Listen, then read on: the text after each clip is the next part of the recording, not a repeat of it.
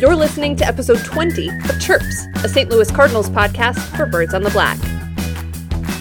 He's Alex, I'm Tara, and while the Angels are all in on Mike Trout, what exactly are the Cardinals all in on?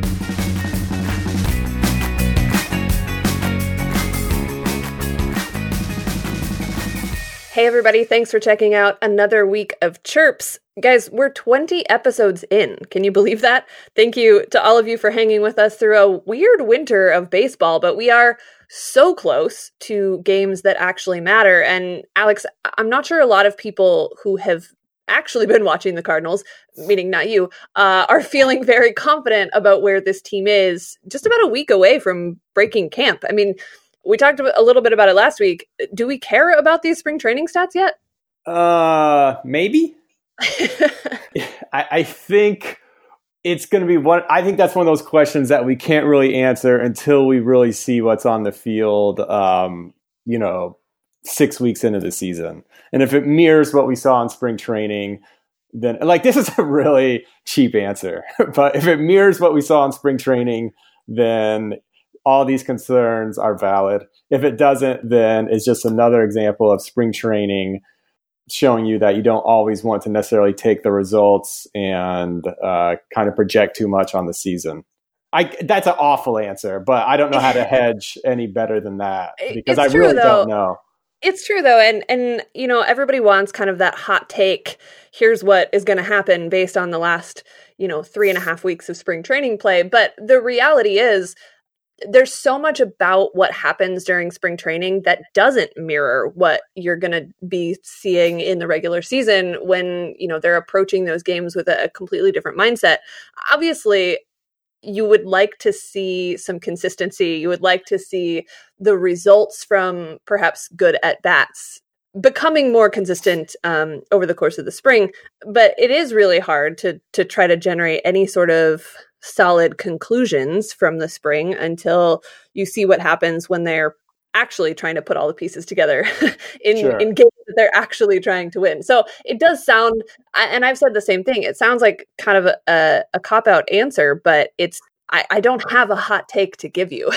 It's spring training. I don't know how much it matters. We don't know what it's going to mean. Sometimes teams have a spectacular spring training and the regular season starts and they're terrible, and vice versa. So there's still a lot to be determined that, you'd like to start to see some of those results early, but it's still too soon to panic as far as I'm concerned. And maybe we just leave it at that, mostly because I kind of buried the lead here, considering we've spent a significant amount of time on this show over the winter talking about players that are not and now will not ever be St. Louis Cardinals. Let's talk about Mike Trout. Yeah. Reportedly signing a deal that spans 12 years. It looks like it's an additional 10 years added to the remaining 2 years of his current contract for a total of approximately $430 million. If you're keeping track at home, that is $100 million more than the Bryce Harper contract, which will make Mike Trout a lifetime Los Angeles Angel. Reportedly, the deal includes full no trade clause and no opt-outs. Alex, there's a lot to unpack here. And everybody who's listening, I promise we'll circle back to the Cardinals eventually. But this is a contract that makes Mike Trout basically the highest paid athlete of all time. And he's absolutely earned that. And yet there are still people who are saying he gave up a lot of money, left a lot on the table. Yeah, I suppose there is something to that. My response to that would be, one, I think this is a great deal for both the club and the player. He may have left some money on the table, but, a lot can happen in 2 years in terms of when Trout was going to hit free agency. There's never been as much of a sure thing in baseball as Mike Trout, I guess. So I don't want to act like there's much of a chance that, he was going to somehow drop off a cliff because there's no way that's going to happen or, but let's say he got injured or something like that. I think if I'm in Trout's position, especially if he likes it in Anaheim, which he obviously does, or he doesn't sign this contract, I find this very attractive. I keep thinking about a player like Andrew McCutchen, and believe me, Andrew McCutchen was never as good as Mike Trout because no one has been as good as Mike Trout since perhaps, I don't know, Willie Mays? Is that, I don't know. I guess Barry Bonds. I shouldn't forget about Barry Bonds. But a lot happened with a player like McCutchen from age 27 to 29, to where he was never quite the player, he was, in the first part of that. I don't think that would have happened to Trout, but I can definitely see why, he's basically striking at while the iron is hot as it could possibly be. I don't want to underestimate him. Maybe by the time he hits free agency, he'll have put up even better seasons than what we've seen from him before because, who knows what this guy's capable of. But I totally get it from his standpoint. And, whether he left money on the table, it's certainly possible. But, based on kind of just how weird the last two off seasons have been with regard to free agency, it certainly kind of seems like a smart move on his part. Or at least a defensible move, a very defensible move. Sure. It's a move. I mean, it's hard to not defend taking $430 million in any capacity, but nonetheless, it's interesting to me because this is kind of the antithesis of the sort of deals that we thought might be on the horizon for the best players in the game. I mean, the higher average annual value, not as many years kind of deals with players betting on themselves and kind of being as invested in the business of their own careers as teams are in the business of their organizations. I felt the same way about the Bryce Harper deal in that in the way that both of these guys have kind of structured or moved into these long-term, no opt-outs kind of contracts, there's value in the certainty. There's value in the consistency, in knowing what you're going to be dealing with. And to some degree for Mike Trout, maybe even a loyalty factor, which to me is something that we've spent a lot of time talking about how that doesn't apply in baseball anymore because there's too much money involved. Is it crazy for me to feel like this is a little bit of a hard left turn from where we thought the business of baseball was going? No, I don't think that's crazy at all. We talked about this, I guess, last week or the week before with Harper, that we both found it curious that he didn't have an opt-out, and that seems to be the same thing here. I would say to that, knowing you're going to likely spend a good chunk of the next decade, if not more than that, in Southern California, particularly Anaheim, is not the worst thing in the world. So I don't know if an opt-out really is that huge here, and especially if he's content and happy where he is. I really cool. That was my response to all of it. Like, wow, that's a great contract. Good for him. Good for the team. Good for their fans. To me, this is very, very good for baseball in general. Yeah, I guess to sort of backtrack on what I was saying, it's easy to be loyal for that kind of money, right? It's easy to say, yeah, I'd love to spend my career with the team that believed in me from the beginning, when you're not dealing with, say, an Albert Pujols type situation where there are other teams who are offering you more. It's easy to kind of play the loyalty card when you're only dealing with one offer, right? But it does put him in a position where he can kind of have that, I don't know, the sentimentality factor with fans as well. I know that, baseball fans in LA are not quite like baseball fans in St. Louis. It's not the same sort of emotional tie to things, but those fans now know that they get to watch their superstar and he gets to continue to be their superstar without them worrying about having to see him in another uniform somewhere down the road. And whether or not there's value that translates to how much money he's making or not, there's something to be said for that too, I think, especially coming off of a circumstance, as far as Cardinals fans are concerned, where they didn't get that with Albert Pujols. And to add to that point, I'll also say that the Angel fans are also able to avoid these next 2 years or however long, where people were just going to speculate on where he was going to end up. Yeah. Mm-hmm. And, I don't know if that's the biggest deal in the world. I know, for instance, during 2011, it seemed like it was constantly talked about with Pujols. And just from living in DC, people were talking about it a lot with Harper last year. Right. Whether or not that matters, I don't know. But just from a fan standpoint, I think it's certainly nice to not even really have to think about that anymore. Yeah, I'm sure it's nice for Mike Trout to not have to answer questions about it all the time either, because that tends to be the only way that a storyline goes when these things come up. So it is interesting. All the talk we've heard about how it's not the money, it's the years, and sort of maybe this veiled attempt at front offices trying to create leverage for themselves, because long-term contracts are not only possible, but they are also what has won the bidding war for the teams who have been willing to play that game as far as Machado and Harper and Trout are concerned. I don't know if this offseason was expected to break the baseball model in that way, but here we are looking at these long-term contracts that don't give either side that additional leverage in the form of opt-outs or a lack of no trade clauses or whatever it is. Almost immediately, though, eyes turned to Mookie Betts, who is eyeing his own extension with the Red Sox. Of course, we saw Nolan Arenado do a similar thing not too long ago. Let's be realistic. Mookie Betts is great. He's not Mike Trout. No one is Mike Trout at this point in the game. But that does sort of bring me back to where we left off in last week's show, talking about Paul Goldschmidt. Where does this leave him in this conversation and the Cardinals as the team that would like to be the one who can lock him up? Certainly not as long-term as that because of where he is in his career, but all of these pieces start to push the Cardinals a little bit more, wouldn't you think? Yes, but for the fact that, with the examples with Arenado, Trout, and Betts, these are, teams that are already familiar with them. Right. And especially a player like Betts, who, you're absolutely right. He's not Mike Trout, but if last season was any indication, he's the next best thing.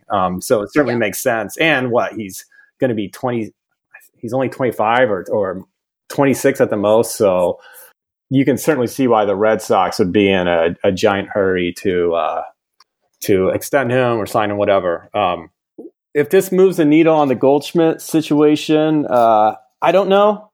I don't know. I feel like Goldschmidt, regardless of the fact that, the Cardinals haven't seen him play in Busch Stadium, they don't know how he's, going to adjust to a new environment, stuff like that, whether or not age is going to become a factor soon. I feel like at this point that he's enough of a sure thing based on his pedigree up to this point that if they wanted to, that if Goldschmidt was, I don't know, open to a 5-year contract, that the Cardinals would be all over that. Yeah, that's sort of where I'm at with this. I mean, he's not going to be able to demand 10 plus years because he's not 26. He could try. Someone might go for that, but I certainly wouldn't expect it to be the Cardinals. But, if you look at a 6-year contract or a 5-year contract, even if you're looking at that 30 plus average annual value, that's a very realistic contract for the Cardinals to sign. It would be significant. It would be huge in their terms, but in the grand scheme of what it's taking to get superstar players right now, it seems to be much more in their wheelhouse, especially when they're going to have the first crack at it as far as talking to Goldschmidt about what it would take to get him to sign there. We've said all of this before, but it's just interesting to me every time another one of these deals gets done, especially one that is a guy who's staying with the team that he's been with. It makes the move to trade for Goldschmidt this season, as opposed to waiting to try to go after him in free agency, maybe a little smarter of a move than we gave credit for at the time, just because, the Cardinals have this season, as much of it as they want to spend or as much as Goldschmidt wants to spend, kind of evaluating how they can make that deal work and having kind of that first swing at making it happen, whether it's 5 years or 6 years or whatever the actual numbers end up being. Yeah. And real quick on Goldschmidt, are we sure we're calling him Goldie? Is that what we're doing? Yes. Is that okay? All right. If we're to unless you have a better idea. Well, I think I saw on Baseball Reference, his other nickname was something like America's first baseman. And so I think Goldie is better than that, I guess. Goldie's fine. I might just call him by his name. I don't know. Maybe Goldie will warm up to me by the time, he starts hitting home runs and stuff. Whatever it is, if you go with Paul, just differentiate which Paul you're talking about, because that will be a point of confusion. PG actually seems like a very good nickname for him and on point. Seems appropriate, actually. maybe that'll catch on. So the other part of this that's interesting to me, as far as the Cardinals are concerned, ties back into Goldschmidt, ties back into these teams being willing to sign these massive contracts. I mean, the Angels aren't really in a position where they're expected to be super competitive this year, but Mike Trout's going to be a part of it, whether they're successful years or not successful years. The Cardinals made it a point to go get Paul Goldschmidt, and to, in doing so, say very emphatically that 2019 matters. There's been some discussion, Alex. We had this conversation in the Birds on the Black group chat last week about this idea of what that really means. Does it mean all in, as has become the narrative about the Cardinals this season, or not? And where do you draw that line? And is it really splitting hairs in a way that doesn't actually matter? But this all kind of circles back to that for me, because what the Cardinals do with Paul Goldschmidt, obviously it matters for this season in bringing him to St. Louis, but what does going for it mean moving forward when, you know, going for it of itself obviously isn't solely about signing a superstar, but it doesn't hurt. Yeah. One of the reasons why I sort of took offense to, I don't know if took offense, but where I kind of just didn't quite take the Cardinals at their word of like Goldschmidt being the move that showed that they were really, going for it in 2019 is I feel like that's a trade they make anytime. Like, I feel like that's a trade they make in 2016, 2017. If they're able to, they do. I mean, look, they gave up Carson Kelly and Luke Weaver. I think we'll both argue that those are very good pieces to get in return, especially if you're the Diamondbacks and you can use Carson Kelly a lot sooner than the Cardinals can. We know how good Luke Weaver can be at his best. They also got Andy Young, who I'm not going to pretend I know a ton about, and also that competitive balance pick. So from the Cardinals standpoint, I don't feel, even though I think those are, again, I'm not taking anything away from those guys, but from the Cardinals standpoint, that wasn't like a punch to the gut in terms of like, oh my gosh, look what we just gave away, right? So I feel like that's a trade they make. That's a very, very Cardinals move, and it always has been. It reminded me a lot of the, he's not as good as players Goldschmidt, but it reminded me kind of a lot of the Hayward trade, or even the Holiday trade, I guess. The Holiday trade might even be a better example. And I know a lot of Cardinals, I don't know if Cardinals fans caught flack or people who were kind of filling in the all-in blank quote as if it came straight from Mo's mouth. And, I did that. And I think at your urging, I went and looked and no, he didn't actually say that. But let me tell you what Mo did say. First, he said, all right, and this is in an article by Derek Gould from December. Simply said John Mozeliak, president of baseball operations, we realize the importance of 2019. Then he goes on to say, what I'm thinking about today is 2019. What changed? He responded, what we were doing in the past wasn't working. Got to do something different. You're right. I've always been one of the bigger picture, the longer term decision making, but we've got to try to start trying to win now. And this was all in an article called High Rollers, Cardinals putting their chips on 2019. So it's not crazy that fans would interpret both the title of that column and those quotes from Mo as saying all in and putting it in quotes. So it's not like they just made that up out of thin air. Now maybe it's kind of like this circular journalism where people keep saying all in to the point where people just assume Mo said it, and that's not incorrect. But anyone who like I say a year from now and say the Cardinals don't, say the season doesn't go as planned, and a year from now a bunch of people are yelling at the Cardinals front office and saying, what happened? We thought you said you were going for it in 2019. And, look at Gio Gonzalez signed over here and Dallas Keuchel, went over here. How come you guys weren't in on, on these players? And they say something like, well, you misinterpreted us. We weren't saying we're, sacrificing everything on 2019, blah, blah, blah. We still care about the future or whatever. I'm going to say that's ridiculous. I think it's very fair to interpret those comments as saying, no, you are saying you plan on doing things differently this season, And as far as I can tell right now, I don't think they really have done anything all that different. To me, it's business as usual. Now, the good thing about that is business is usually pretty good, right? No one's saying they don't know what they're doing, but don't try to sell me this idea that, oh no, they're really like thinking outside the box and going out of their comfort zone and making these moves that they wouldn't have made 2 years ago. Like, I'm not buying that at all.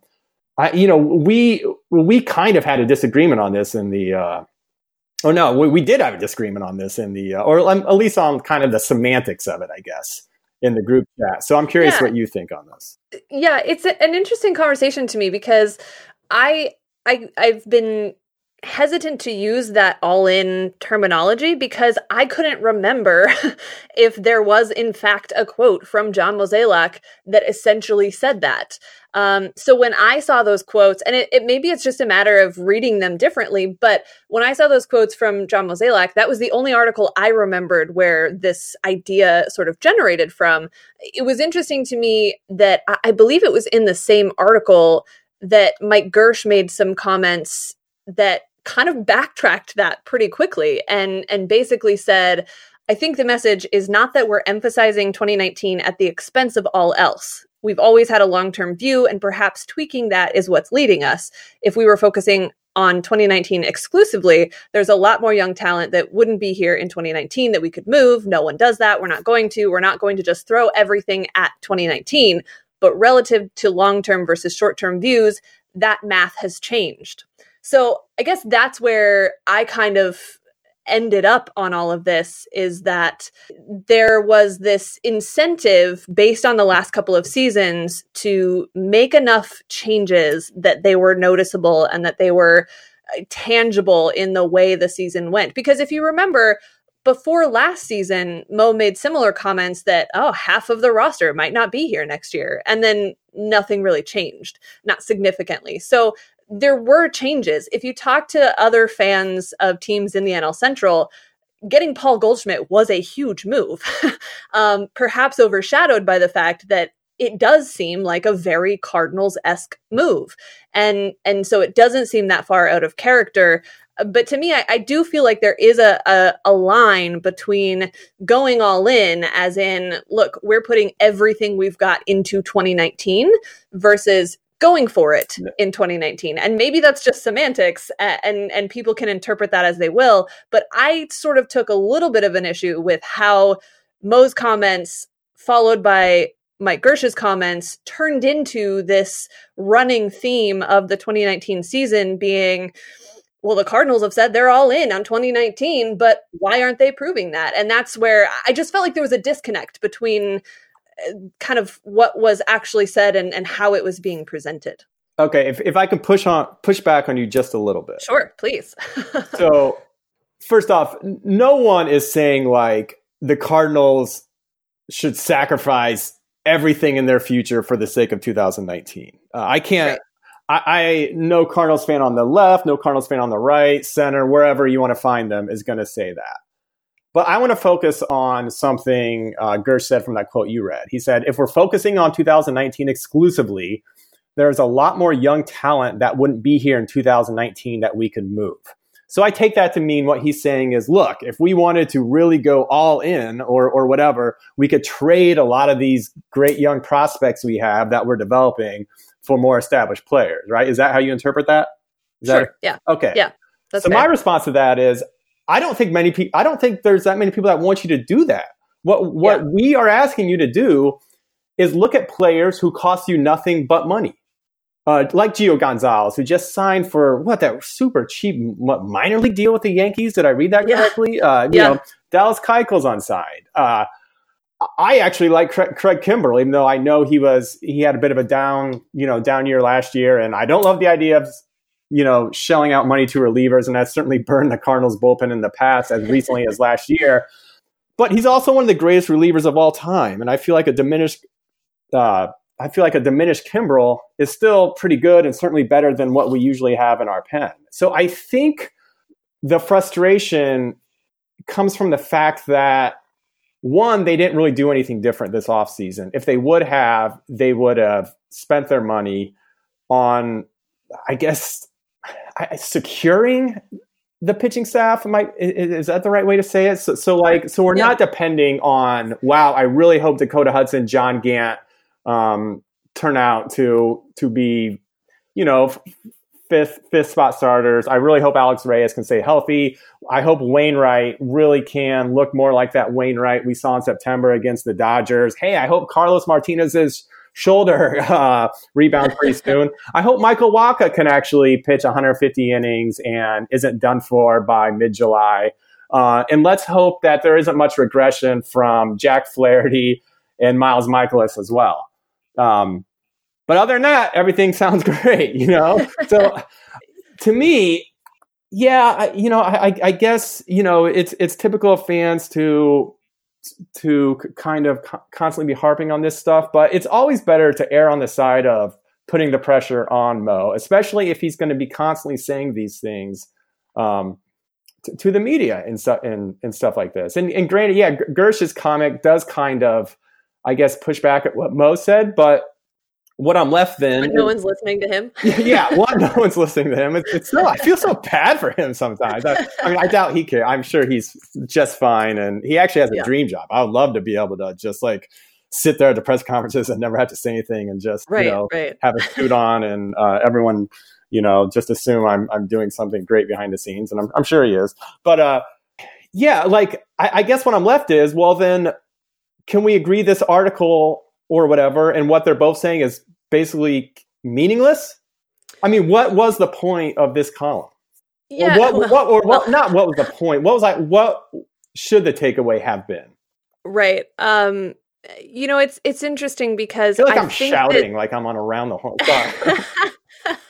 Hey, man, we don't often disagree on things, so you're welcome, everyone who's listening. And I would love to know, where you all come down on this as well. But so one thing that I would say is that I think I keep coming back to this idea that 2019 is important and how that can be interpreted in multiple ways. I would love to ask a follow-up question on that quote in particular, because I can see it this way, and I can see it this way because of what we know about John Mozeliak, and that he values prospects and homegrown talent and building from within so incredibly highly, but often they're not in a situation where they can put that homegrown talent to the test in a real world situation where they're going to have to either sink or swim. So there's an argument to be made, and I'm not saying it's the right argument or it's necessarily a good argument, but I'm just presenting the case that 2019 to me is incredibly important for Jack Flaherty and for Miles Mikolas and for Dakota Hudson and Alex Reyes and Carlos Martinez and all of those guys that we've said multiple times on this show. There are huge question marks about them. They have to have an opportunity to succeed or to fail before the Cardinals even know what they're really worth. And you'd ideally not want to see all of that in the same season. So perhaps there's a line to be drawn there where, if you have a Dallas Keuchel type or even Gio Gonzalez, just as someone has been there and is capable of competing at the major league level before. But I think the idea that 2019 is important, I felt like that was a very intentional way of saying, this year is important because of what we've done or failed to do the last 3 or 4 years, but it's also important as the setup for what's coming next. And that seemed to me what followed the Paul Goldschmidt move, even the Andrew Miller move, maybe not going out and bringing in some of those guys who are looking for longer term pitching contracts, because they have to know what the real world major league value is of a lot of these guys before Mo is going to be willing to move any of them or to move on from them in any other way. So like I said, I don't know if that's a great argument. It might sound like me trying to defend the front office, and that's not the case. It's just maybe sort of seeing an interpretation of his comments that is more in line with what they've actually done. Because to answer your question, why do they say things like this? Well, sometimes I think they say things that only make sense if you have all of the context, and they're not ever going to provide all of the context. And that's where these things get left open to interpretation. And, months later, he said that in December, and we're still arguing about what he meant and why he said it and what it should or shouldn't mean for the moves that this team makes. So thanks, Mo, for that. No, last thing I'll say about this is, and I want to be perfectly clear, they know way more about this than I do. I'm not trying to pretend otherwise. They have all the resources. They have all the data. I'm not trying to pretend I'm anything more than just someone who writes for Birds on the Black and comes on with you once a week, and we yell about this stuff and discuss it to the best of our abilities based on the quotes and sound bites we're given.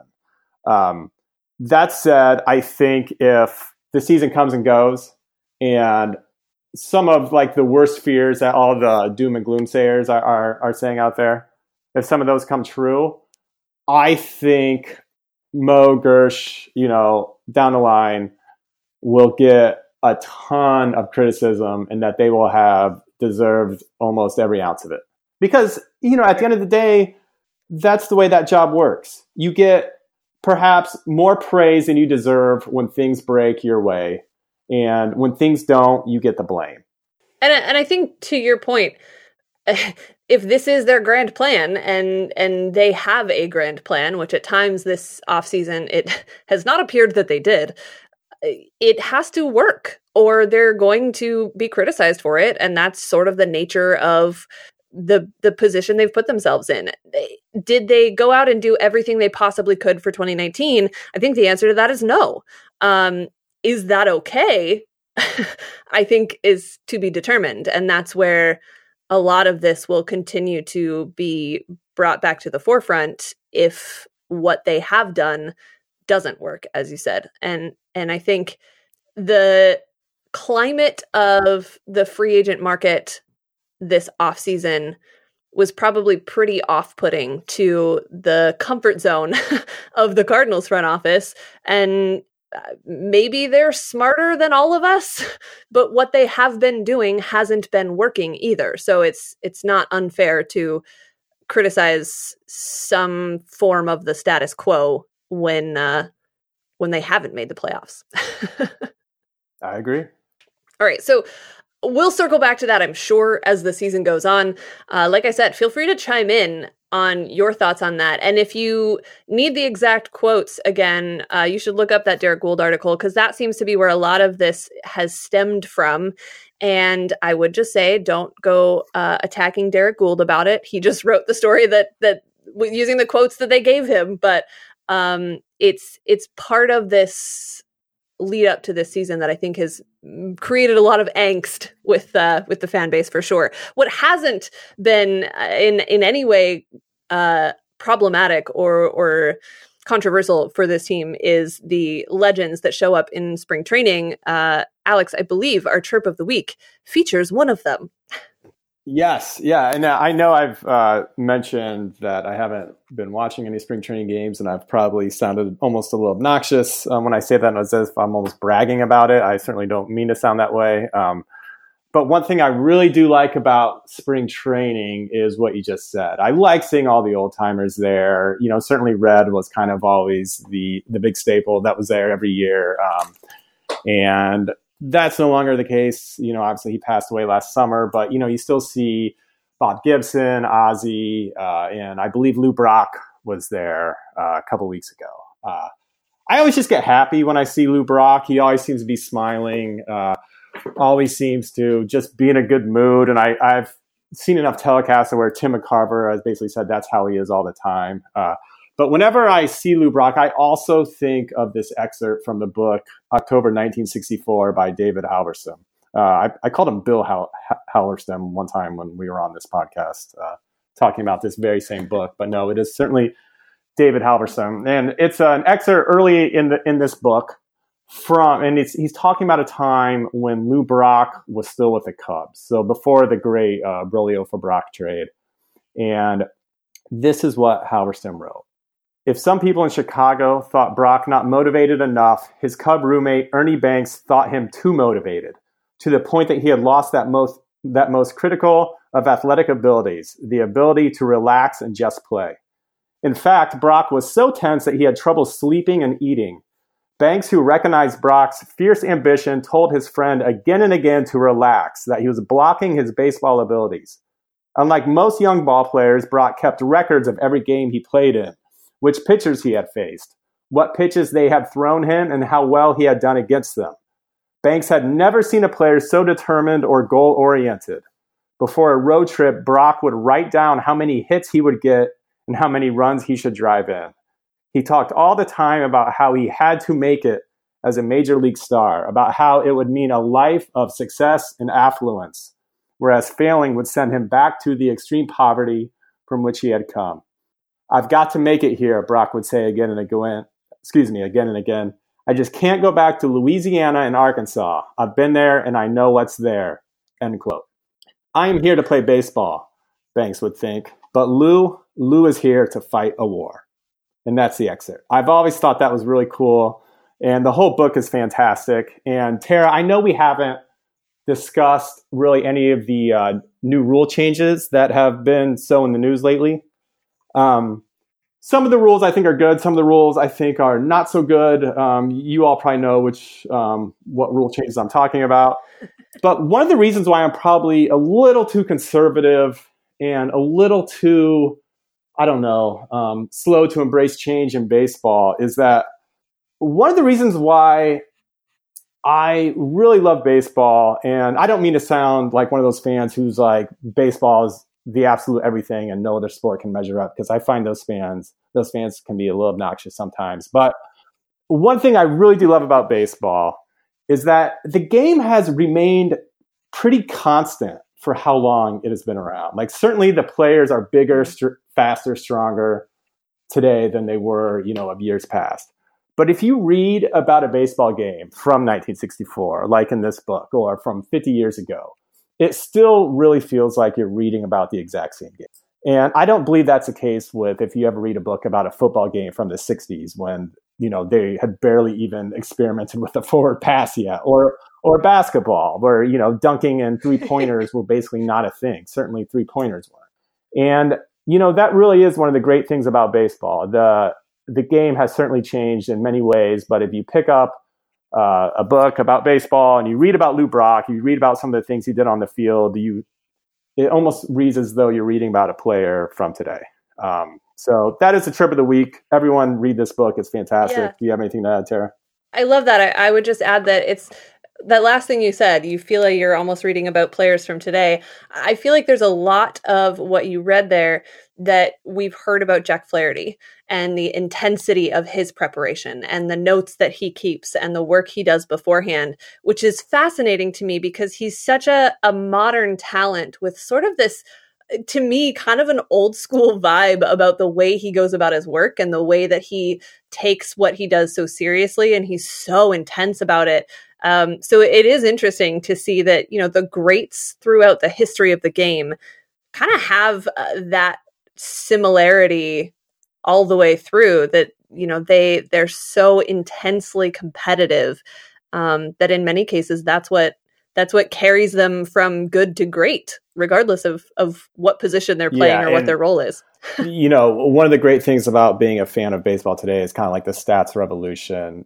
But unfortunately, sometimes, like, say if you bring up a player like Lou Brock, the first thing you'll hear someone today say is like, oh, well, he shouldn't, look at his WAR, he shouldn't be in the Hall of Fame. And if that's the first thing you go to when you think about Lou Brock, then you're doing it all wrong. Because what you should be thinking about is, This is a guy who was 5'10", probably barely 160 pounds, and he pounded out 3,000, over 3,000 hits, that he retired as the highest, he had the most stolen bases of anyone who'd ever played baseball by the time he retired.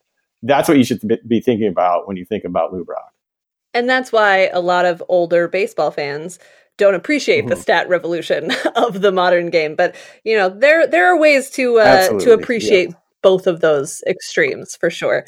All right. So that is your chirp of the week. That is your show. Let us know how you feel about the Mike Trout deal, how you think it affects or doesn't what the Cardinals can do with Paul Goldschmidt, and what you think 2019 is important and we're going for it actually means, or maybe what it should mean. You can Send us all of that on Twitter at Birds on the Black, or I'm at Tara Wellman. He's at AlexCard79. We'll be back at you next week. And guys, we're going to be pretty close to talking about real baseball at that point. And keep this in mind, the schedule might shift a bit once the season starts. You got to be a little more on the ball when you've got games happening every single night. So we're going to play with some ideas there. Let us know when you want to hear new episodes of the show, and we'll be sure to keep you updated on all of that. So until then, I'm Tara, he's Alex. We'll talk to you next time.